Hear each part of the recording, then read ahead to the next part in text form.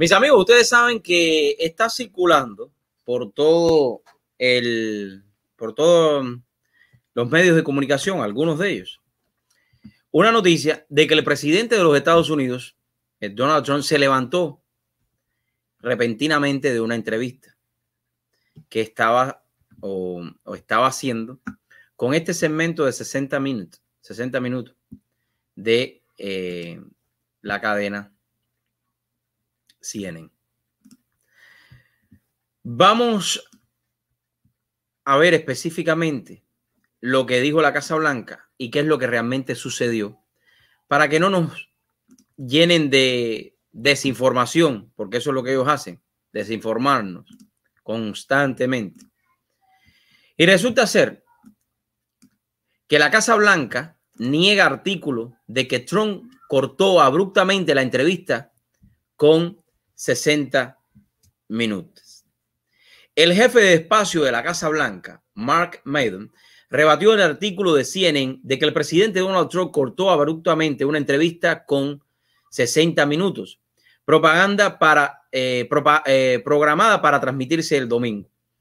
Bueno, él no se fue, dijo Meadows a Fox Business el miércoles. La caracterización de eso, el que estuvo más de 45 minutos con Leslie Shaw, quien era la periodista que estaba en ese momento. Yo observé cada minuto de la entrevista y un poco más. Tenemos la grabación de cada minuto.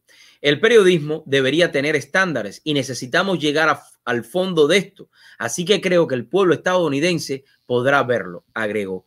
El asesor de la Casa Blanca de Trump, Jackson Miller, también negó los artículos que reportaron que la entrevista del presidente terminó abruptamente. Noticias muy falsas. No hay drama. La entrevista no terminó abruptamente y nosotros tenemos las pruebas de la entrevista. Todas. También tal vez necesitamos exponer todo el asunto para que la gente pueda entender o ver por sí misma, escribió Miller en Twitter. El martes por la noche, Trump dijo en Twitter que podría publicar su entrevista con Salt y 60 minutos antes de tiempo por el bien de la exactitud al reportar. Minutos antes de eso, Trump publicó un video que parecía mostrar a Salt en la Casa Blanca sin mascarilla. Leslie Salt, de 60 minutos sin mascarilla en la Casa Blanca, luego de su entrevista conmigo, mucho más por venir, dijo el mandatario. Durante un mitin de campaña el martes en Pensilvania, Trump dijo a sus partidarios: tienen que ver lo que hacemos con 60 minutos. Les va a gustar mucho, les va a gustar mucho. Leslie Shaw no se va a alegrar, le dijo a la multitud. El presidente no dio más detalles. En respuesta, CBS News dijo que Shaw usó una mascarilla dentro de la Casa Blanca y saludó a Trump. Cuando comenzó la entrevista, ella se quitó la mascarilla y se distanció socialmente, no estoy de acuerdo, físicamente, debido a la pandemia o virus chino, del virus del Partido Comunista Asesino Chino, dijo el canal. A mí me encanta este periódico, va al directo. Él no dice COVID-19, virus del PCCH, Partido Comunista Chino, ¿no? Dijo el canal. Un portavoz de CBS News dijo a Fox News que Trump cortó la entrevista y no hizo un paseo y charla junto al vicepresidente Mike Pence en la Casa Blanca, lo cual dijo CBS que estaba programado con anticipación. El portavoz dijo que la foto de Shaw sin mascarilla fue tomada inmediatamente después de la entrevista. A principios de este año, Shaw dijo que tuvo una batalla con el COVID-19 o virus chino que la dejó hospitalizada durante una semana. La periodista veterana dijo que estuvo muy asustada luego de luchar contra la neumonía causada por el virus chino durante 2 semanas en su casa antes de ir al hospital, según The Associated Press.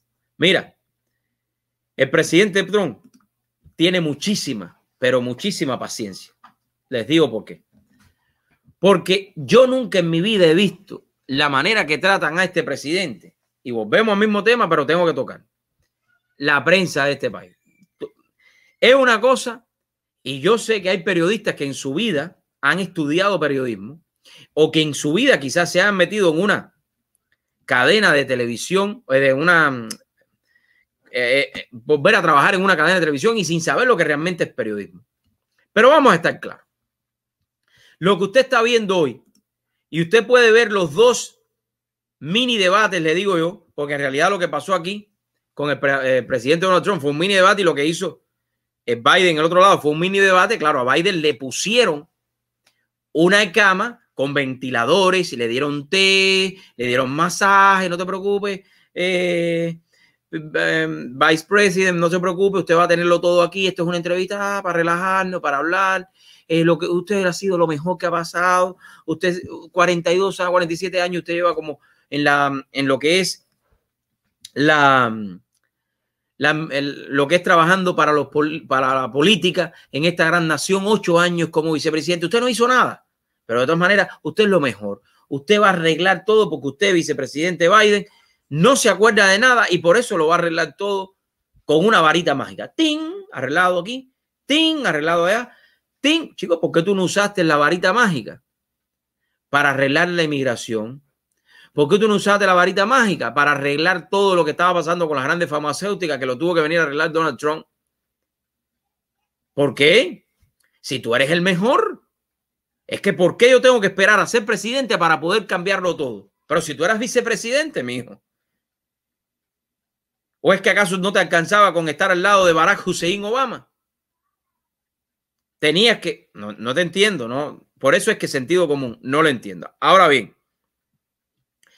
el presidente Donald Trump y cualquier presidente, en este caso el presidente Donald Trump tiene bastante paciencia para con los llamados periodistas, ojo, los que desinforman, me refiero, estos que tienen una verborrea contra el presidente, porque no es ni contra su administración, es contra el presidente, ¿no?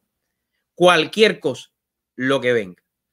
Y entonces han formado este problema, pero no sabían y no se acordaron de que la administración o que el staff del presidente estaba grabando todo lo que estaba pasando. Vamos a ver ahora, cuando saquen las grabaciones, a ver a cómo tocamos para que no hablen después lo que no es.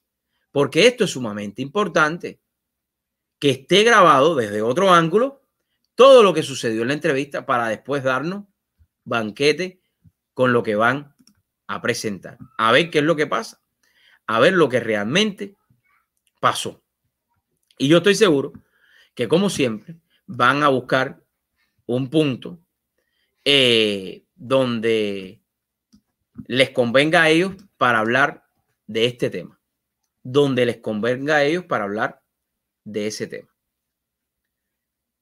y reprimir y echarle más todavía a la presidencia Donald Trump, a la administración republicana, porque al final la prensa lo que quiere es que todo el mundo vote demócrata.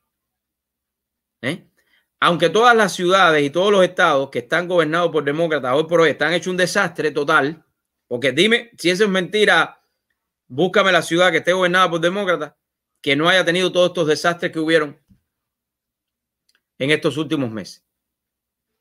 De marchas, de quemazón, de destrucción. Dime si es la verdad. Si es mentira, tú me lo dices, David, tú eres un mentiroso y yo lo acepto. Pero esa es la pura verdad. Eso está ahí en número, está ahí, búsquenlo. Búsquenlo que está ahí. No es que yo lo venga a decir ahora. Búsquenlo que está ahí. Porque creo que sentido común, volvemos a repetirlo, es sumamente importante para que las personas tomen la mejor decisión posible. Y ya con esto me voy quedan 12 días para el gran día. 3 de noviembre. Estoy seguro que todo va a pasar bien. Estoy seguro que vamos a tomar la mejor decisión posible. Ya el pobre Biden no se acuerda si él está en qué estado está. No tiene uso de razón en ese sentido. Kamala Harris sigue optando por la presidencia de los Estados Unidos, aunque ella está corriendo para la vicepresidenta, pero yo tengo mis dudas. Pero bueno, vamos a ver. Esperemos que Dios quiera que las próximas elecciones sea reelecto nuestro presidente Donald Trump en los próximos 4 años, porque yo creo que es la mejor opción. No sé usted, pero bueno, ustedes saben que yo tengo mi criterio al respecto y eso es sumamente importante, respetar la opinión de todo el mundo. El que no lo crea así, eso es un problema mental de ellos y también se la respeto. Pero bueno, ahora tengo que felicitar, no me queda duda, tengo que felicitar a nuestro grupo, los 3 de La Habana. Porque ustedes saben que esta canción de los 3 de La Habana ha despertado o ha hecho ver que los latinos también están con Donald Trump. Y esta campaña, que ya de hecho estoy buscando aquí aquí lo tengo para ponérselos a todos ustedes. A ver, este video que lo tengo por acá, vamos a compartirlo ahora con ustedes. Es el video oficial de la campaña en este momento para que ustedes lo vean. Felicidades para los 3 de La Habana. Felicidades para los 3 de La Habana. Un saludo para ustedes. Vamos a escucharlo. Vamos a escuchar el video. Aquí lo voy a poner. Déjame ver si puedo ponérselo en grande para que lo puedan ver. Bueno, cuando lo pongo en grande, me imagino que se pone en grande también. Entonces ahí ven. Vamos a escucharlo un momentico. Y se lo voy a poner de esta manera para que lo escuchen completo. Miren el video aquí. Miren qué lindo el video. Para que lo escuchen. Ahí está. Ay, ay, ay, ay, por Dios, yo voy a votar por Donald Trump. La buena vida, por Trump. La economía, por Trump. Hazlo por tu familia, latinos por Donald Trump. Ay, ay, ay, ay, por Dios, yo voy a votar por Donald Trump. I'm Donald Trump, and I approve this message. Un saludo para los 3 de La Habana, que próximamente lo tendremos por acá. Fue un éxito total este número, ¿no? Esta canción, yo voy a votar por Donald Trump. Y quería compartirlo con ustedes. Me da mucha alegría por ellos. Han trabajado muchísimo su carrera y creo que también esto los ha levantado muchísimo. Y creo que vale la pena compartirlo con todos ustedes en esta tarde. Bueno, me voy a una pequeña pausa y regreso con mucho más de True Show. Hoy tengo otros temas locales que compartir con ustedes. Recuerden que al final estaré poniendo la entrevista que le hiciéramos a diferentes personas que estuvieron hoy en el puerto de aquí de Miami para impulsar una campaña para reabrir la economía local y sobre todas las cosas los cruceros, porque hace falta reabrir nuestra economía, como decía, muchísimos de los que estaban ahí, ¿no? Con sentido común, con responsabilidad, pero abrir nuestra economía. Ya regreso, compartan este link para que muchos más lo puedan ver. Ya regreso.